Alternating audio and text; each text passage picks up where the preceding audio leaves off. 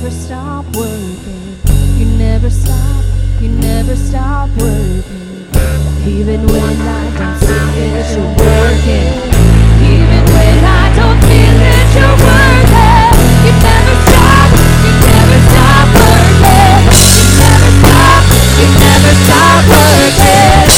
Even when I don't see it, you're working. Even when I don't feel it, you're working. You never stop, you never stop working. You never stop, you never stop working. Even when I don't see it, you're working.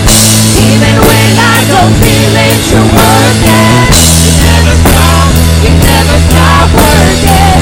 You never stop, you never stop working. Waymaker, miracle worker, promise keeper, light in the darkness, my God, that is who you are. Waymaker, miracle worker, promise keeper, light in the darkness, my God, that is who you are. Waymaker, miracle worker, promise keeper, light in the darkness, my God, that is who you are.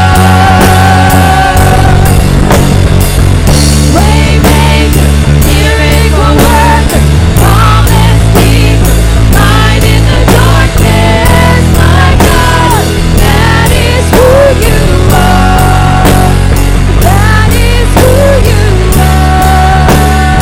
That is who you are. That is who you are. That is who you are. That is who you are.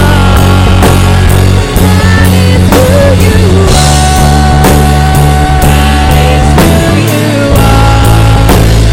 That is who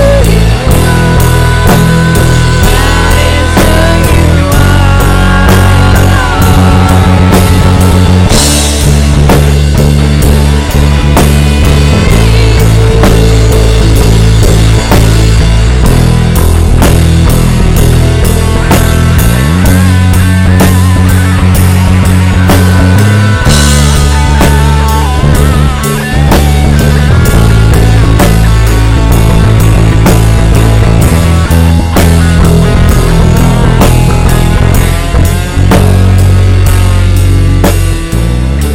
Even when I don't see it, you're working. Even when I don't feel it, you're working. You never stop, you never stop working. You never stop, you never stop working. Even when I don't see it, you're working. Even when I don't feel it, you're working. You never stop, you never stop working. You never stop, you never stop working. Even when I don't see it, you're working. Even when I don't feel it, you're working. You never stop, you never stop working. You never stop, you never stop working. Even when I don't see it, you're working.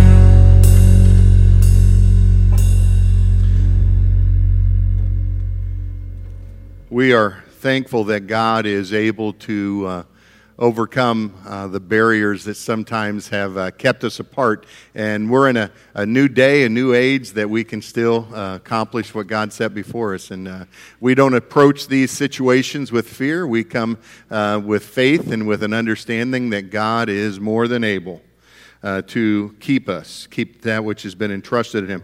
One of the things that God instructed us in His Word, in the book of 1 Corinthians chapter 11, verse 23, it says, I pass on to you that which I received from the Lord. On the night the Lord Jesus was handed over to His enemies, He took bread. And when He had given thanks, He broke it. And He said, this is my body, it is given for you. Every time you eat it, do it in memory of me. In the same way, after supper, He took the cup. He said, this cup is the new covenant in my blood. Every time you drink it, do it in memory of me. You eat the bread and drink the cup. When you do this, you are announcing the Lord's death until He comes again. And then He goes on, He says, eat the bread and drink the cup of the Lord in the right way. Don't do it in a way that isn't worthy of Him. If you do, you will be guilty. You'll be guilty of sinning against the body and the blood of Christ. Everyone should take a careful look at themselves before they eat the bread and drink the cup. Whoever eats and drinks must recognize the body of Christ. If they don't, judgment will come upon them.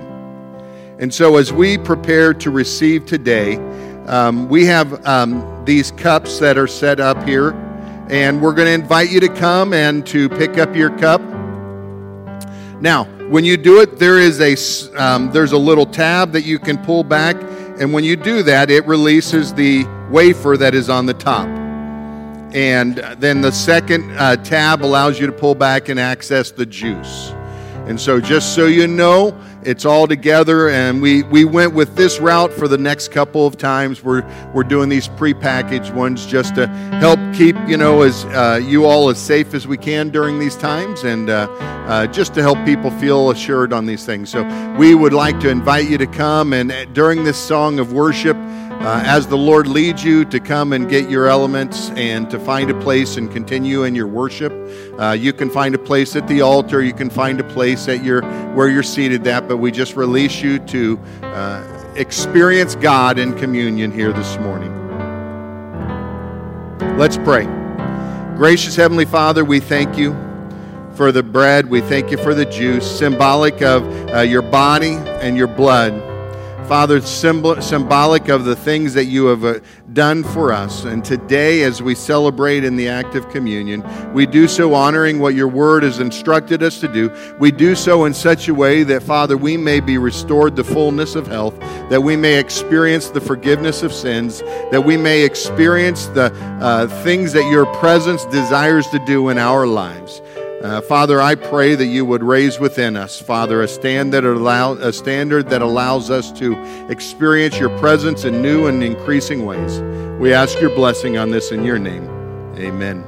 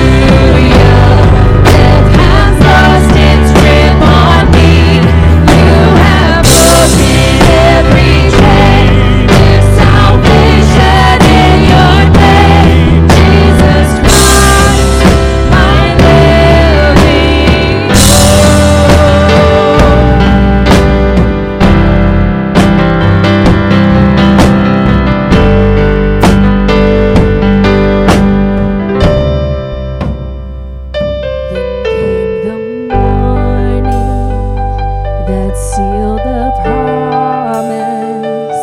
Your buried body began to breathe. Out of the silence, the roaring lion declared the grave has no claim on me. This kingdom glory has sealed the promise. Your buried body began to breathe. Out of the silence, the roaring lion declared the grave has no claim on me. The King is yours in the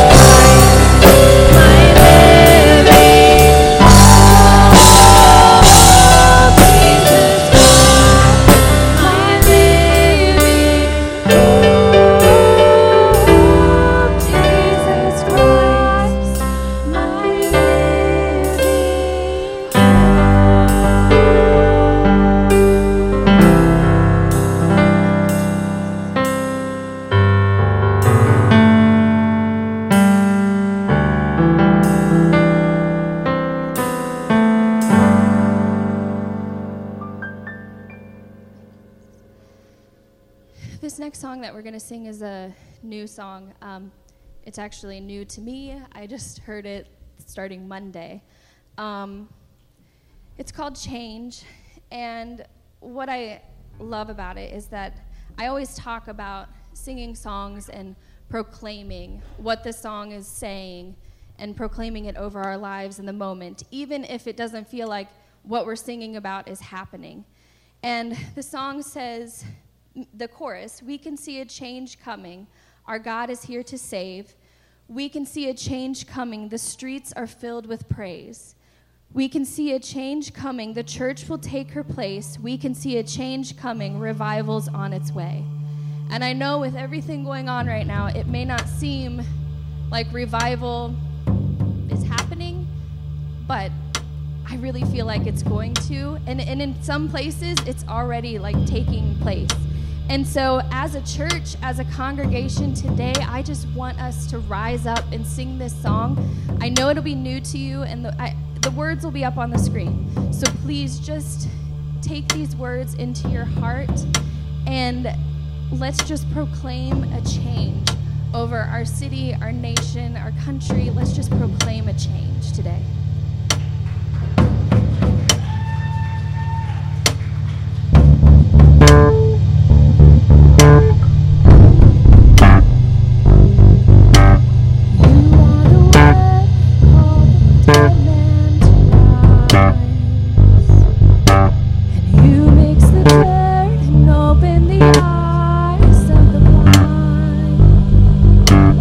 Reach for the woman and lifted her out.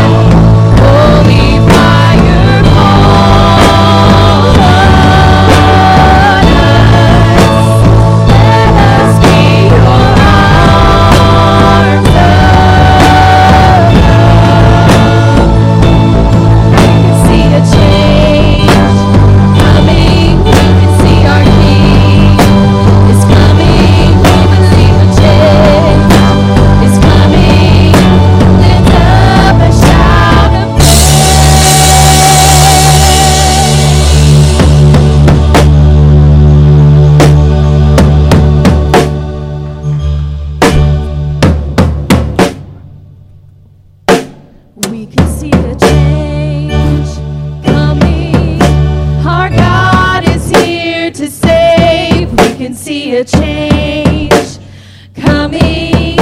The streets are filled with praise. We can see a change coming. The church will take her place. We can see a change coming. Revival's on its way. We can see a change coming. Our God is here to save. We can see a change.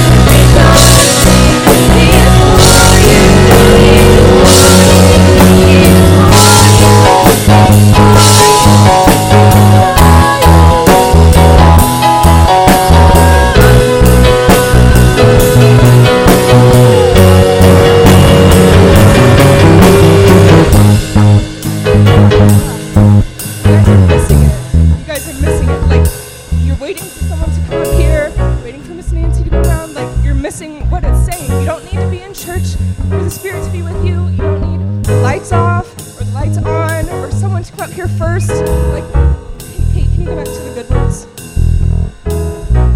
Like before you, behind you, beside you, all around you. And the next one, all the time, in the morning, evening, when you're coming and going, people should know. And you guys are not, like, she's killing herself. She's singing it 4 times. She's singing it 4 times. It's exhausting. Like, I couldn't sing it all the times. But you're not getting it because you're waiting for something else to happen. So you all need to get over yourselves and just, like let him work all the time. All the time.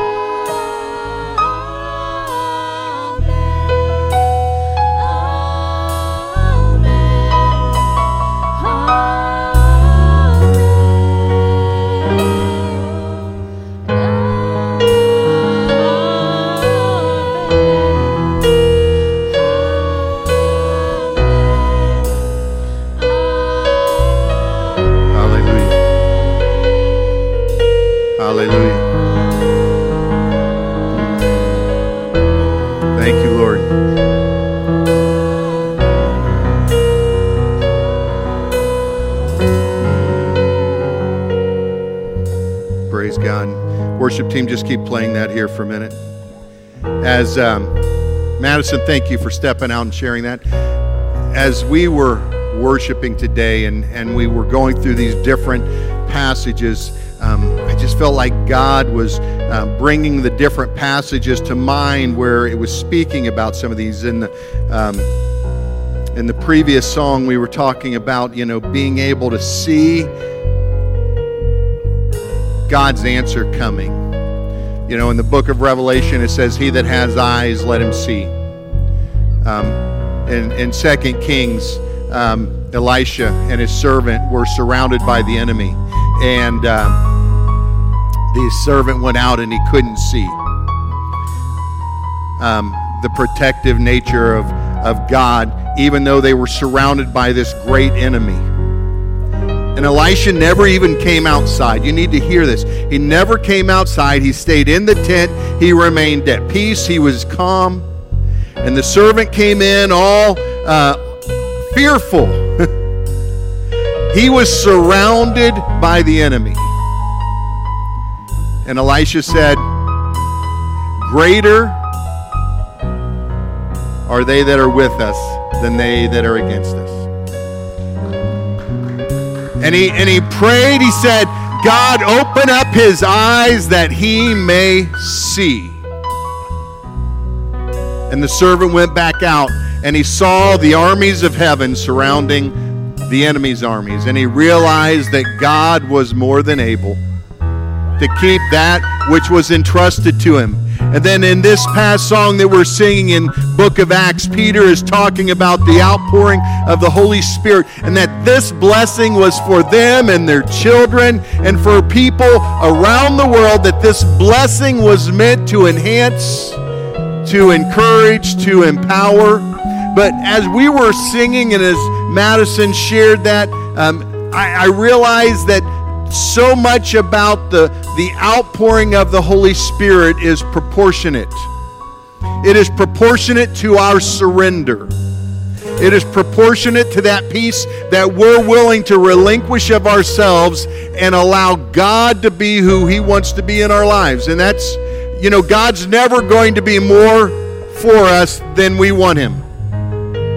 Doesn't matter what He may want for you. If you don't want the same level from God, God's never going to overpower you with His blessing if you don't want it.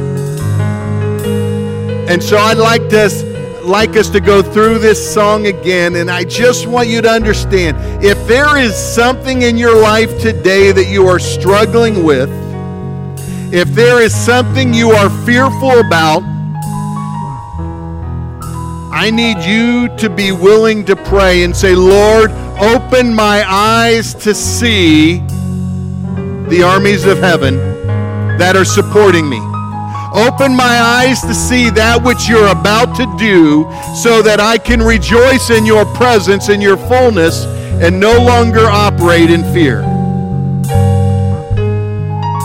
See, I can pray it. Elisha prayed it over his servant. But let me just tell you, if you're willing to pray it over yourselves, I believe God will do something so much more powerful in you than you could ever imagine. And so let's sing this again. Let's worship. Let's surrender.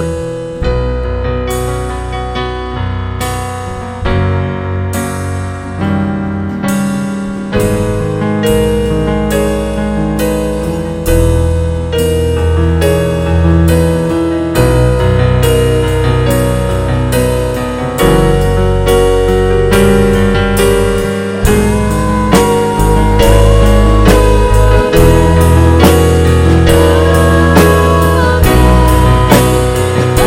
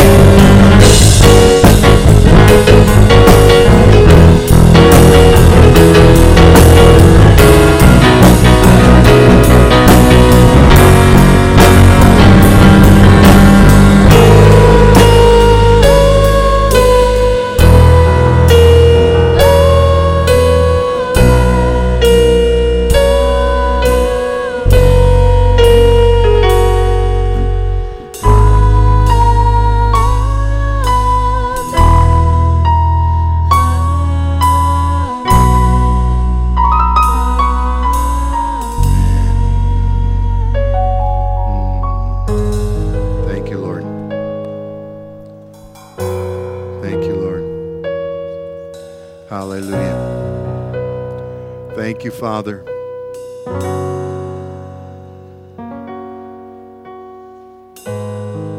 Thank you, Father. Our desire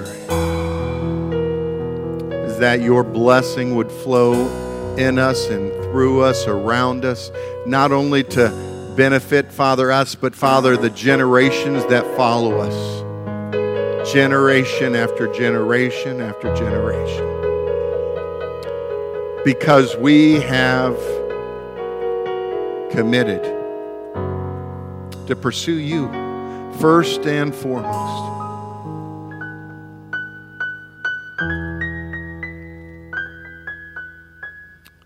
You are the reason we gather. You are the reason that we can stand with an assurance in the midst of a time when many are operating out of fear. Father, we operate out of a level of faith, understanding that you are with us and that you will keep that which has been entrusted to you. Hallelujah. Thank you, Lord. Thank you, Lord. Hallelujah. Praise you, Father. Thank you, worship team. Hallelujah. Praise God. You can be seated.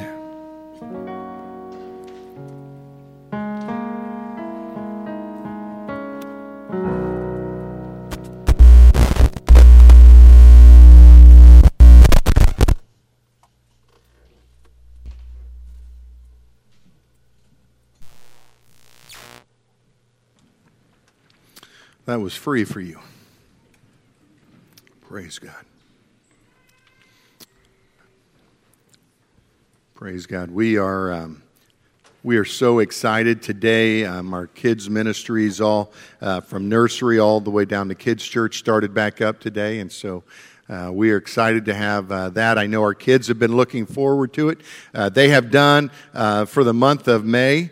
They were with us in service, and they did a tremendous job being here and being engaged and taking notes. But I know they were excited to be able to be back downstairs in their own service. And definitely the kids up in nursery were excited to be back in those areas. I do want to invite you, if you love kids and would like to serve in an area. We've had some transitions in our nursery area. Miss Elaine Maines, who has served in our nursery for many, many years. She is moving to Florida, where her son is. Sam passed away, and not too, in this last year. And so she has been preparing, bought a house down there, moving down there where her son is. And so I'm pretty sure she's going to be with us again at least one more Sunday before she moves. But just want you to be aware of that. And we've had some others that are have some things going on. So if you love kids and you sense God calling you to step out and to serve in an area, we need some workers in our nursery. We always put you up there with somebody to help. Because we never leave anyone alone in those areas. So just want to encourage you on that. Also on Wednesdays, we are back with all of our classes. Seth and Missa have the kids down in our Wednesday night kids area. And we had adult class in here, and then we had youth and our college age group meeting downstairs. And so we had a full building on Wednesday, and it was wonderful to have everybody back around, and just want to encourage you to come out as you are comfortable. We do try to do a Zoom meeting for our adult Bible study as well. If you'd like to participate in that and you're not comfortable coming out yet, we want you to sense that level of peace. But this last week, I think we had almost all of our people back out, and so we were excited about that. Next week, I will be out of town. My family's flying out to South Dakota. We're doing a memorial service out there, and you're going to be blessed because Pastor Willie is going to be bringing the word next week, and I know that will bless you and challenge you. But we do need individuals that are willing to step up and help learn our live stream program. It's called Switcher. That we utilize to record our services, and my wife has been typing up the instructions, and she can walk you through many of the different aspects of that. And so next Sunday, if you're willing to do that, please let us know, and we'll work with you so you know how to set everything up. Praise God. All right, and also, one of the functions that we were prepared to participate in was the Miami River, is it cleanup? Is that what it was called? No, Little Miami. Right down here in Bellbrook, the Little Miami runs through there. We were originally signed up to be part of a big outreach on that. And because of all the changes that were put out and requirements, they've spread that out through the month. And so it's not just going to be on one Saturday. There's going to be lots of days. So if this is something that you would like to participate in and still go out and do that, it's not going to be the big outreach that we were going to do. We were going to try to help feeding people and different things, and now we're not going to be able to do that aspect of it. That doesn't mean we can't still serve our community and go out there and do a canoe. Information is online about that, or you can talk to Seth if you have other questions. But we're going to look at maybe finding a day that we can get over the next month that we can get a group of people possibly out there to do that. But just want you to be aware, we were originally planning on doing that as an outreach and are unable to do it as the full outreach that we had planned on. So Seth will be able to fill you in more on that, but just be aware there are many days that you can sign up, and you can rent a canoe, and you can go through the Little Miami there and participate in some of the cleanup processes that go on.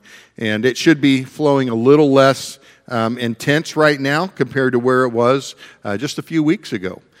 So it'll be good. Praise God. Today I've titled my message, God's Heart for the Brokenhearted. In his retirement, Thomas Jefferson founded the University of Virginia. Because Jefferson trusted the students would take their studies seriously, the code of discipline was lax. Unfortunately, his trust proved misplaced when the misbehavior of students led to riots in which professors who tried to restore order were attacked. The following day, a meeting was held between the university's board, of which Jefferson was a member, and defiant students. Jefferson began by saying, "This is one of the most painful events of my life." And he was overcome by emotion and burst into tears. Another board member asked the rioters to come forward and give their names. Nearly every one of them did. Later, one of them said, "It was not Mr. Jefferson's words, but his tears that caught my attention." My thoughts this week have been fixated on the brokenness of our world, of our lives. Lots of questions have arisen, and today I am not asking you for a response. I'm not asking you whether or not you agree or disagree with the events that have taken place. What I know is lives have been taken, families have been affected, communities are in turmoil. The enemy is gaining a foothold in our communities.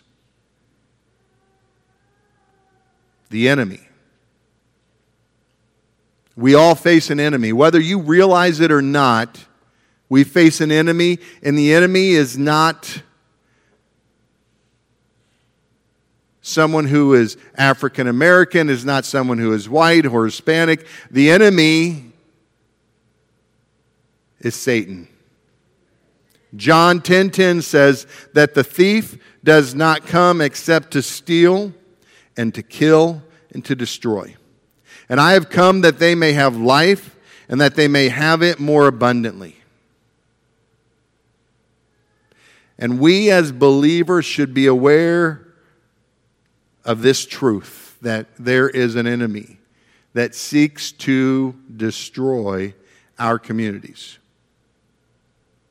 He is more concerned with the devastation of lives than he is with the restoration of hope. And so we as the church, even as we were worshiping today, this truth, this reality was so evident that it is the church's place, it is the church's responsibility.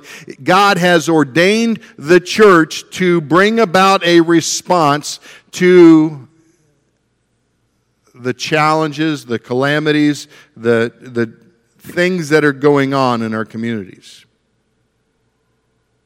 1 John 4:4 says, "You are of God, little children, and have overcome them, because he who is in you is greater than he who is in the world."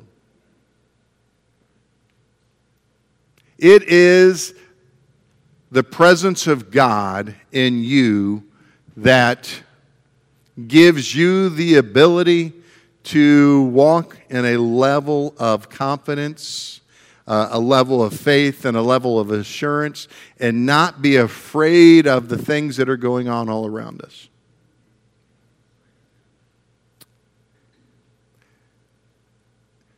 But as a church, I think many times we have fallen short of where God wants us to be. As a church, we have failed many times in fulfilling our place in the communities that we live. I'd like to focus on Isaiah chapter 61 here for a moment. Verses 1 through 3. Let's bow our heads for a moment of prayer first.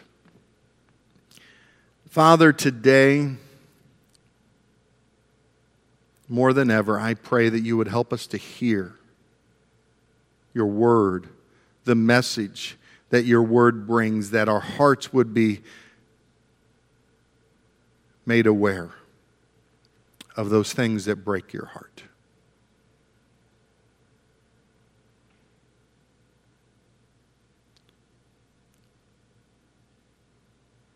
Those things that bring a tear to you. May we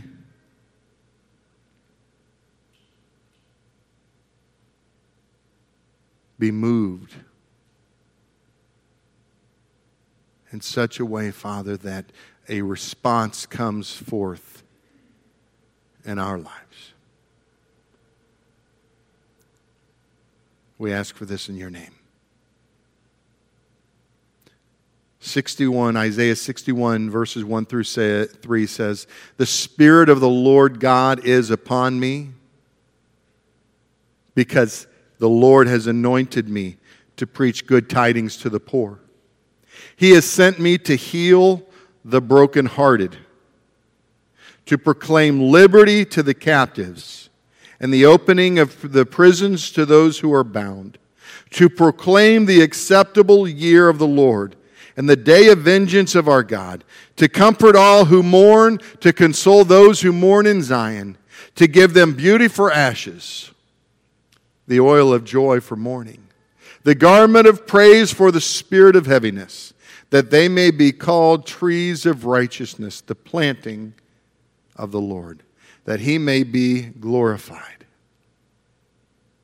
As I was reading this passage this week, my eyes became fixated on a few core truths in this passage. The first one, that anointed, we have been anointed, we have been consecrated, we have been set apart for a reason.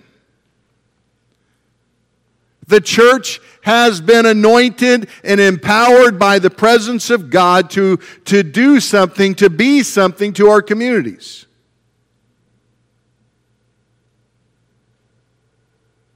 It is not enough that we show up to church on Sunday. It's not enough.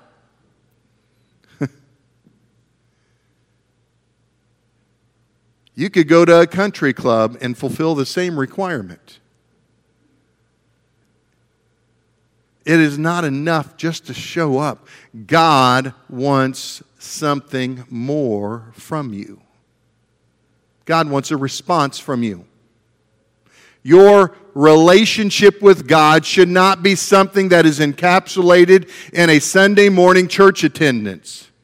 That this should just be a small portion of what your faith is all about. That you come together, that you don't forsake the gathering of yourselves together with other believers. That this is that encouragement, this is that shot in the arm, this is that moment that gives you that burst, that boost of energy.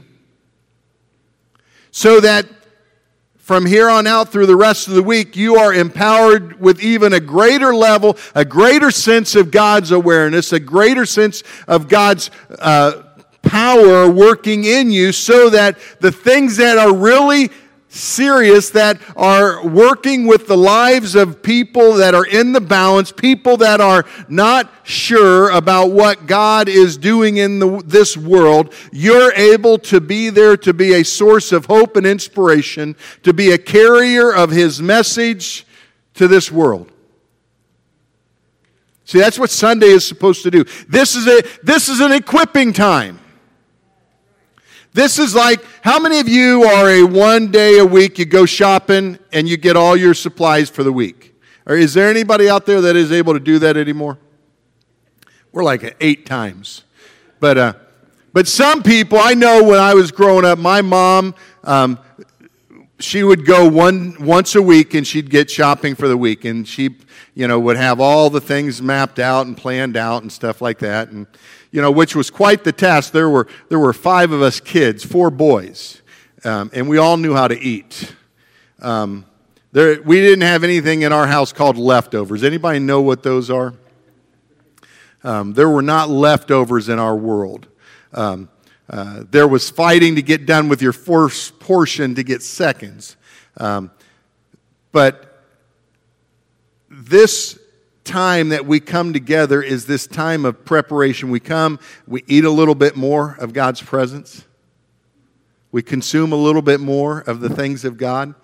And it prepares us and equips us to go from here, and we should walk a little differently.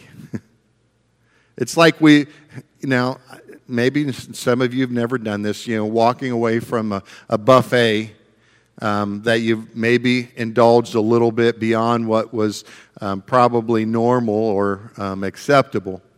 And you walk with a little different stagger because you're full and overflowing. See, what I would encourage you to do is today to begin to partake of the things of God, and I'm giving you permission to overeat. And it's not going to put an inch on your waistline or anywhere else. But what it will do is it will enable you to walk a little taller. That you'll stand a little more assured of who God has called you to be. And see, that's what this is about today. Man, I love worship. I love worship. I give my kids a hard time sometimes because they don't want me to sing out loud with a microphone. Sometimes I think they've told people that are running the sound system to make sure they shut me off when singing happens in case I forget to turn my mic off. But I am not a quiet singer. I will pour every ounce in it. And I know this. It is a sweet sound to the Father. It doesn't matter what anybody else thinks. To the Father, because I learned long ago that it doesn't matter whether or not you give me a good grade or not in my worship. What matters is that God the Father looks down upon me and He sees me pouring out to Him the things that are inside of me, surrendering all that I am, that He may be glorified. Because if I lift Jesus higher, I know that it will draw all men to the Father. See, that's what it's all about. When you begin to worship God and surrender and give God every ounce of who you are, what happens is the presence of God begins to be elevated, because there is a physical manifestation of God's presence, that it begins to fill this room, and we begin to experience God doing something amazing. And that's what the anointing is all about. We are experiencing God's anointing being overflowed in our lives, preparing us for us to leave this room.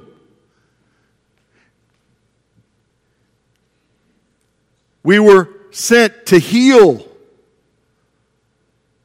Jesus recognized that God the Father was going to send him to heal the broken heart. Jesus quotes this passage out of Isaiah.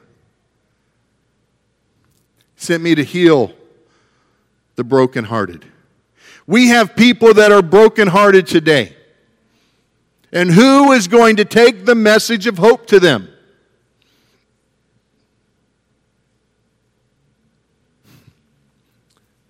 People have been caught up with this Black Lives Matter, and people are offended, and they start doing this all lives matter, and they start sharing, well, police lives matter and all this. And it begins this battle, this war of words, because people are consumed with, making sure no one's left out. And I want you to understand, I don't think God's leaving anyone out. But what we should understand is there are certain individuals when they're hurting, when they are brokenhearted, we can't just step back and say, buck up, buddy. Sometimes that's what I feel like we're saying is, it's like, man, toughen up. That's what my dad did. My dad wasn't a believer. He was a hard man. And if you fell down, if you got hurt, he'd just say, toughen up. How many of you have ever told somebody to rub some dirt on it? Okay? Like that's going to help anything. But it's this whole thing, be tough. But it never touched the pain of the moment. It never fixed anything. What it did was it taught a generation of people to stuff the things that were broken and hurting inside and never address them so that they could find healing. And Jesus said, I've come to heal the brokenhearted. He said, I've come to proclaim liberty, freedom, opening of prisons for those who are captive, comfort, to console. Do you hear the message of God's heart for the broken, those that have been disenfranchised, those that have been hurt, those that have been left out? Do you hear the God the Father's heart towards individuals who are experiencing this pain of separation? See, that's where I think as a church that we fall short at times, because we don't capture the Father's heart for those that are hurting. Whether you agree with the basis of their pain or not has nothing to do with the situation. It really doesn't matter whether or not you agree or understand. What matters is that you are willing to take upon yourself the calling of God the Father, that you hurt for those who are hurting, that you feel their pain.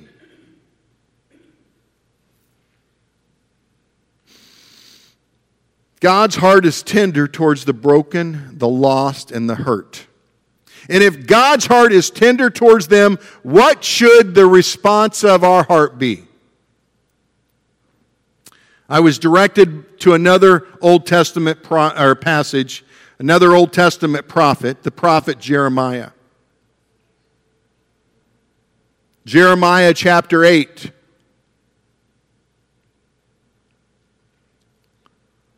Verses 18 through the first verse of chapter 9. We're going to read that here.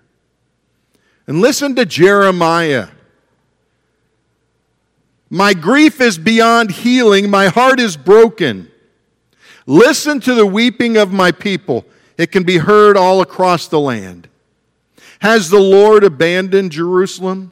The people ask. Is her king no longer there? Oh, why have they provoked my anger with their carved idols and their worthless foreign gods, says the Lord. The harvest is finished and the summer is gone. The people cry, yet we are not saved. I hurt with the hurt of my people. I mourn and am overcome with grief. Is there no medicine in Gilead? Is there no physician there? Why is there no healing for the wounds of my people? If only my head were a pool of water and my eyes a fountain of tears, I would weep day and night for all my people who have been slaughtered. Jeremiah the prophet was a man with a big heart, and he was known as the weeping prophet, not because he was a pushover, but because his heart was tender towards the people. He had such a love for the people, the children of Israel, and when they were hurting, when they were in pain, even at the result of actions that were self-initiated, that sinful actions that took them away from a relationship with God, Jeremiah's heart was broken for the people and wept and cried out for them. He was hurting for them. And I began to think as I read through that passage this week, what has my response been for the people that God has called me to minister to? See, the power of this text comes from the emotions tied to a man of God who saw the people of Israel not just as something that he had to put up with, but his responsibility to minister to. A man whose heart was broken over the plight and condition of the people that he was called to touch. Can we put on glasses that give us the ability to see clearly the pain of those that are all around us? This week I went to the eye doctor, and they were working with my prescription. And if you've never had to go, you're blessed. But they have this machine that they put in front of your face, and you know, this person is standing there, and they're saying, "Well, can you read this?" Yes. Is it clearer now? And they push a button and it goes a little further. And they've got this device that keeps spinning and all these lenses keep showing up in front of you. And is this one clearer or is this one clearer? And they're back and forth until you come to a place that everything is crystal clear. And that's what the prescription that is written for us. And I look at God the Father, and He begins to share through the entirety of Scripture these different passages that give us insight into His heart. And He says, with this passage, can you see the people differently yet? And people say, well, no, not yet. Well, here, let's look at this passage. Look at this passage. Can you see the people a little differently today because of this passage? Well, not really. Well, let's look over here. And so in all these different passages, they really illustrate the Father's heart in a different angle, but they're all done so that we can see that God is pulled towards the broken. Reading about Jesus as Lazarus had died. And, John the Baptist had been executed. And Jesus had gone away to mourn the loss of his friend, of his cousin. And the crowds were gathering and calling for him. And Jesus' heart was pulled towards the broken, the cries of the people. Even though he had a situation of personal pain, his heart was literally pulled towards those that were crying out for him. So I'm asking you today to begin to examine God's Word in such a way that He may give you some new insight, some new vision into the pains of people.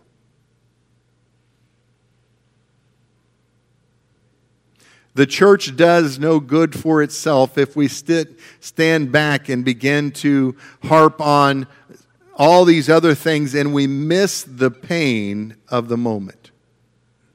I can tell you, as a parent, I have fallen short many times of addressing the pain of my child when I tell them to toughen up. When I don't give them an opportunity to express themselves, to find a voice. Let me share with you some things that I learned from this passage out of Jeremiah, from the readings that I've done so far. A broken heart comes from listening. See, we're not all good listeners. Do you know that? If in the midst of you listening, you're already formulating a way of escape, you're not a good listener. If in the midst of your listening, you're formulating the words that you're going to respond to this person to try to encourage them, you're not a good listener. See, listening is not about coming up with an answer. It's about being present. The sad thing is that our world recognizes this, and they have professional people that will allow you to come and sit and talk and pay them money. And they've been trained to not give you an answer for your problems. They just will listen. And how sad is it as a society that we would rather pay somebody to be a professional listener than learn to listen to people. The first key to true communication is knowing how to listen. Not that you're listening for a response, but that you understand people.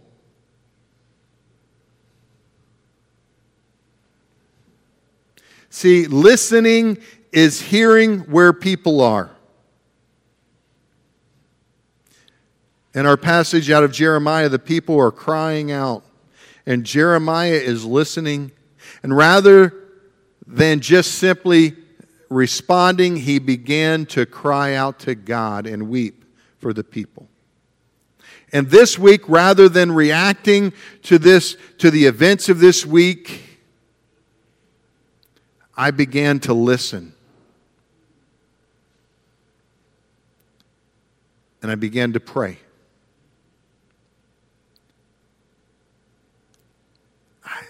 I was irritated at the destruction that was going on in our communities. I was irritated. I saw myself beginning to get angered and wanting to say something, and God reminded me, right now I'm here to listen to the pain. Yes, I'm sure there were many that took advantage of a situation, but that does not remove my responsibility to hear the hearts that are broken of people who are truly at a loss. Can you listen beyond the destruction of a few to the heart cries of the broken? In our passage, the people, knowing that the end is near, began to cry out to God. And when events like the killing of George Floyd happened, we have people crying out, "Where is God?" in these moments. And as the carriers of hope, if we don't bring the message, who will? What are you carrying around with you every day?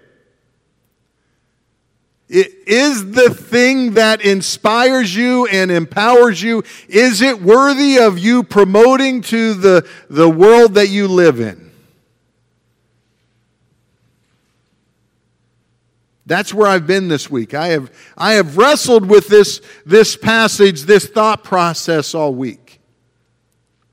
And I had to do a self-examination. Lord, have I fallen short? Have I failed the people you've called me to reach because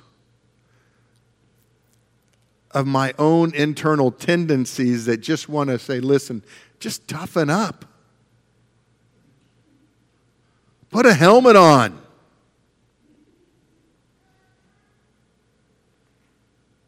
See, when fear is allowed to rule and reign, there is one obvious winner, and it is not God.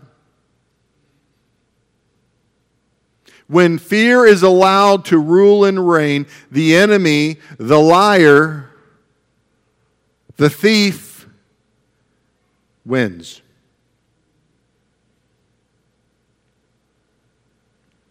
I can't tell you I always know the answer to the cries of all the people.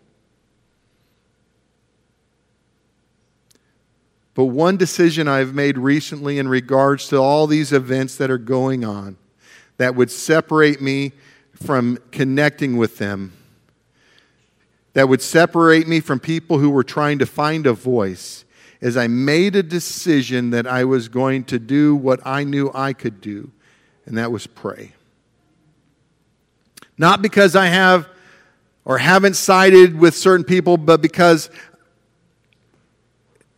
I haven't prayed enough right now. See, when I looked at myself this week and started realizing, God, have I been part of the problem or part of the solution? And I felt like God asked me, have you been praying? Have you been calling out for the people? I love my wife. Every time she hears an ambulance or sirens, she begins to pray for whoever they're going to take care of. She prays for that situation. See, the sirens are a key to begin to pray. Not the yell and scream. We were following some cars the other day, and there was an accident right in front of us, and so we stopped our car and just turned on our lights, and we're directing traffic around it, and we just began to pray for those until the police showed up and were able to help remedy things. But we knew, the people were out of their cars, they were walking around, they were okay. So we knew we could help direct traffic around them. That's what we could do. So we did our part. We didn't judge the events that took place. God didn't send us there to, say, this person really messed up. No, God just sent us there to pray, to help direct some of the traffic around, that these people could address the pain of their situation appropriately.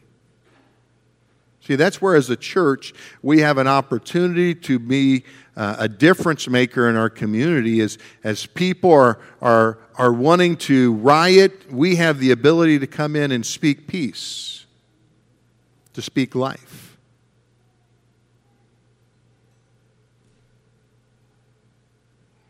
Church, I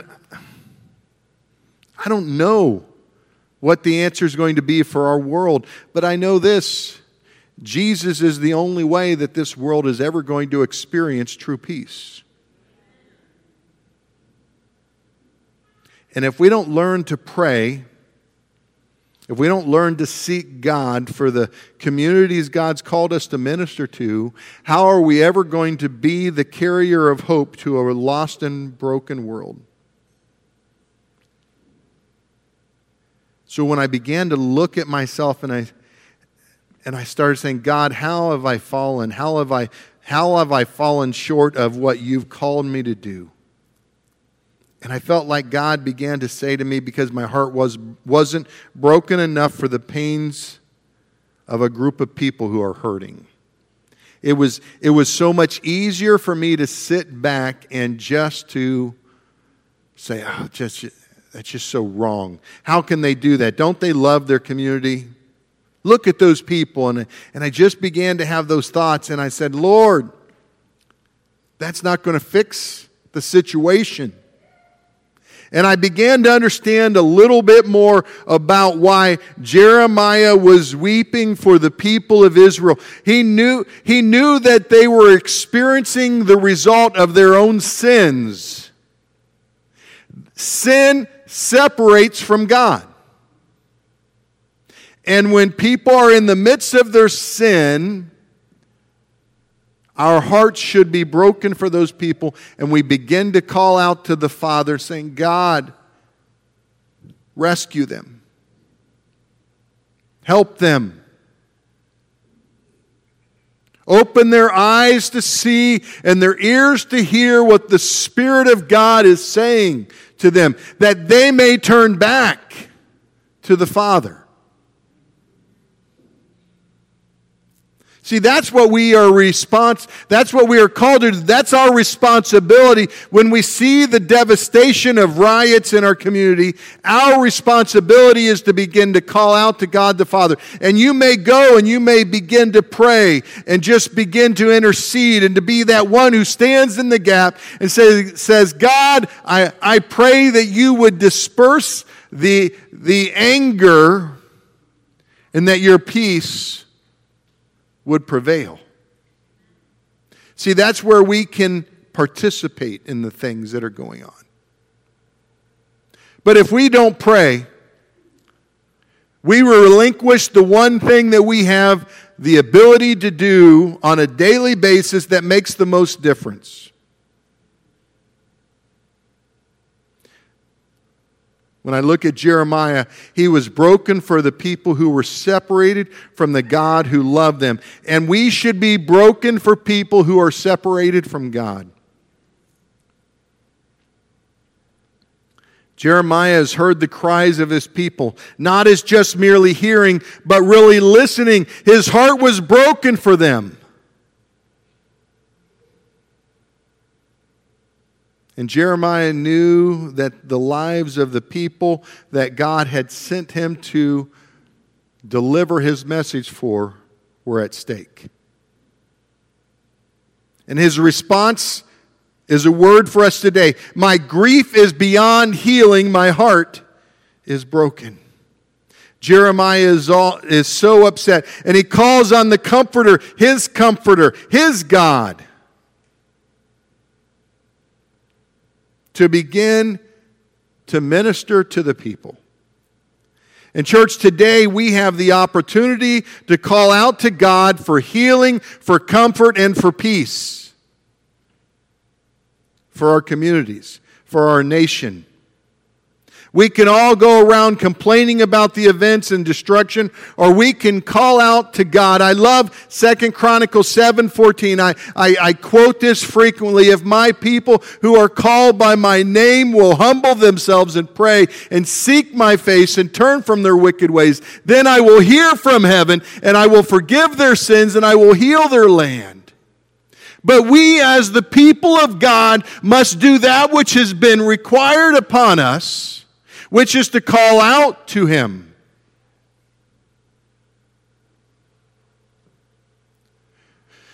If our worship team can prepare,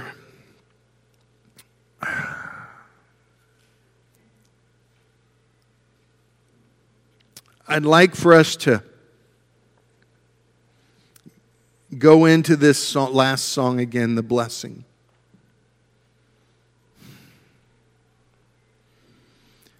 Church,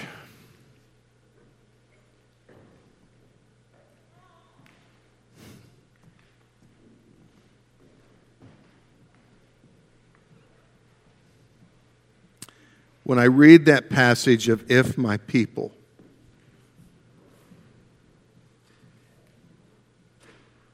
I am reminded of the ugly truth that we have an option.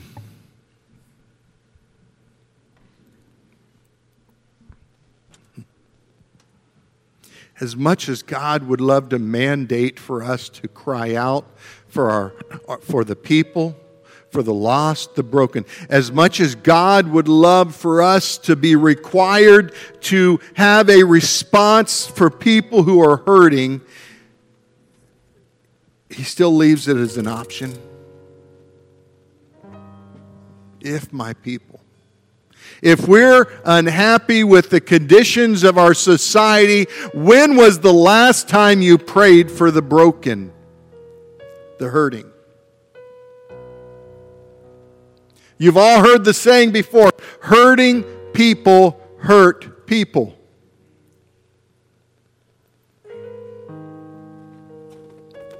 If you want to stop the pain, if you want to stop the hurt, you need to begin to pray that God would begin to minister healing to the broken-hearted people. You need to carry the message of hope. For God so loved the world, for God so loved the broken, that He sent His one and only Son, Jesus.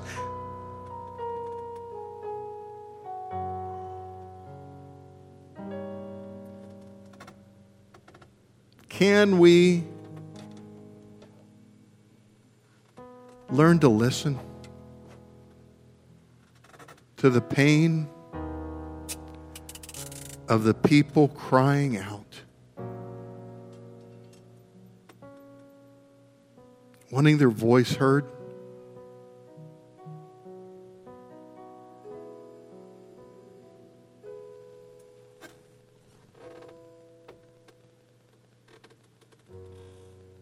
If not us, who will?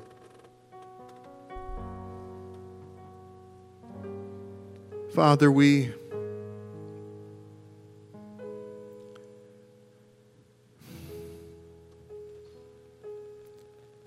love your blessings that flow in our lives.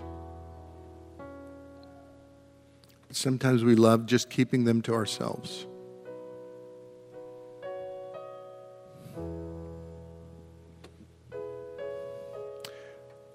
But even as we sang this song earlier, and as we prepare to do so again, your blessing is not just for us, but it's for all those that we touch.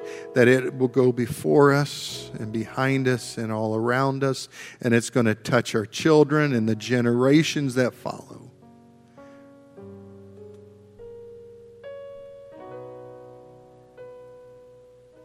Help us to surrender to your word and to your way, that we may be carriers of a message of hope to a world that is lost and dying, that they may know you.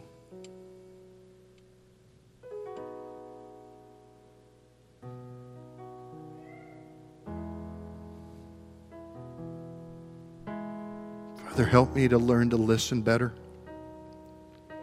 When someone's calling out and crying out, when someone's destroying things all around them, help me to hear their pain. Not to react to the destruction, but to hear the thing that is bringing about the response.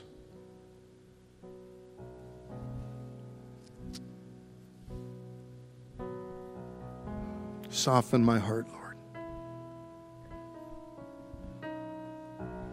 Worship team, lead us. As the Spirit of God leads you, you may find a place in an altar. You can kneel at your seat if you need to, but let's begin to cry out to our God, our Father, to cry out for our communities, to cry out for the broken.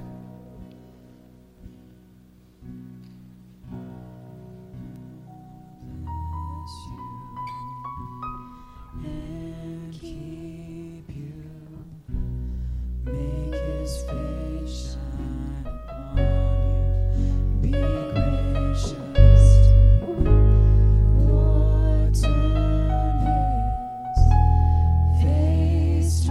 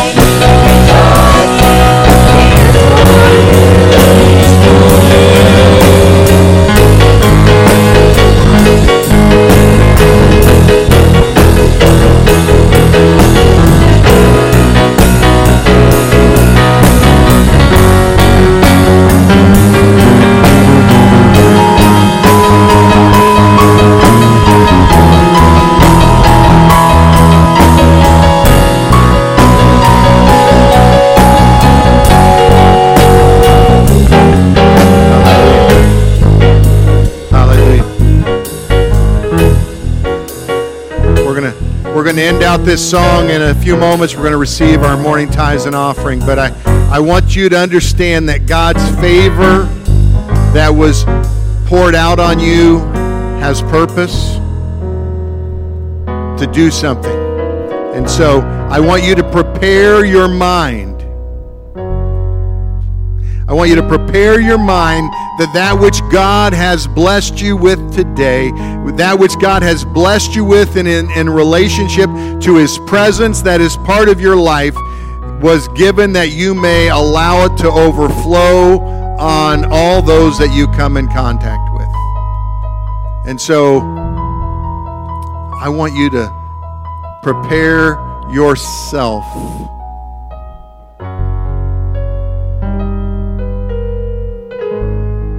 to be a carrier of His favor this week.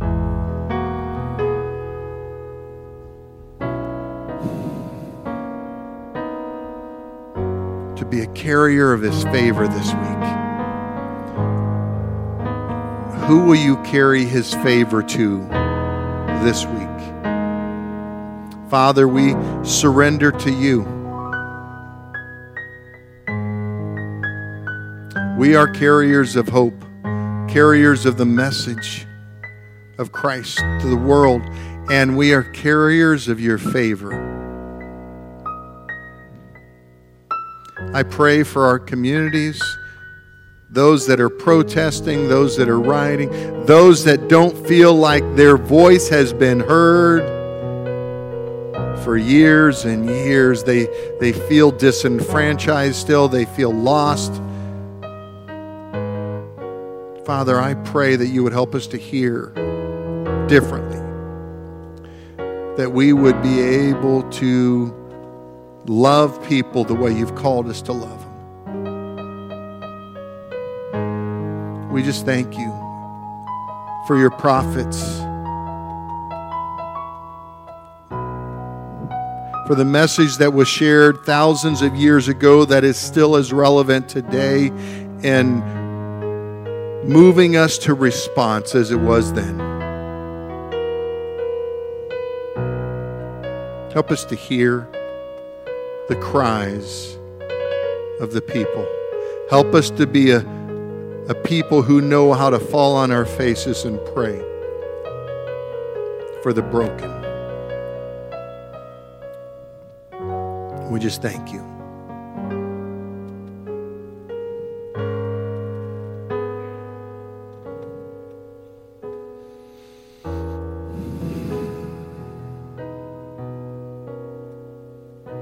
Praise God.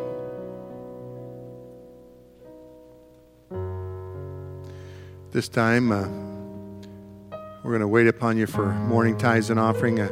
Anthony, if I could have you and Kyle help me out there, grab those offering plates there. Kyle and Aubrey will help out on one side and you on the other. And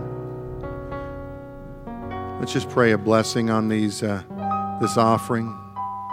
Father, I just thank you for the faithfulness of your people in their giving. Father, I pray that as we continue to do that which your word has instructed us, that we would experience, Father, your outpouring in our lives. And we just thank you. We ask for this in your name. Amen. Once they are beyond you with the offering plate there, I just want to release you to continue to love on people. And just thank you for coming out today. God bless you. If you're giving online, we've got our link that is on our online format too. And so we just want you to sense a freedom in whatever area there. And God bless you. Love on one another today. I have a quick announcement for the Ladies Bible Study. We're meeting on June 28th, which is a Sunday at 6:30 here in the Fellowship Hall. And we are just going through Proverbs 1 through 10. So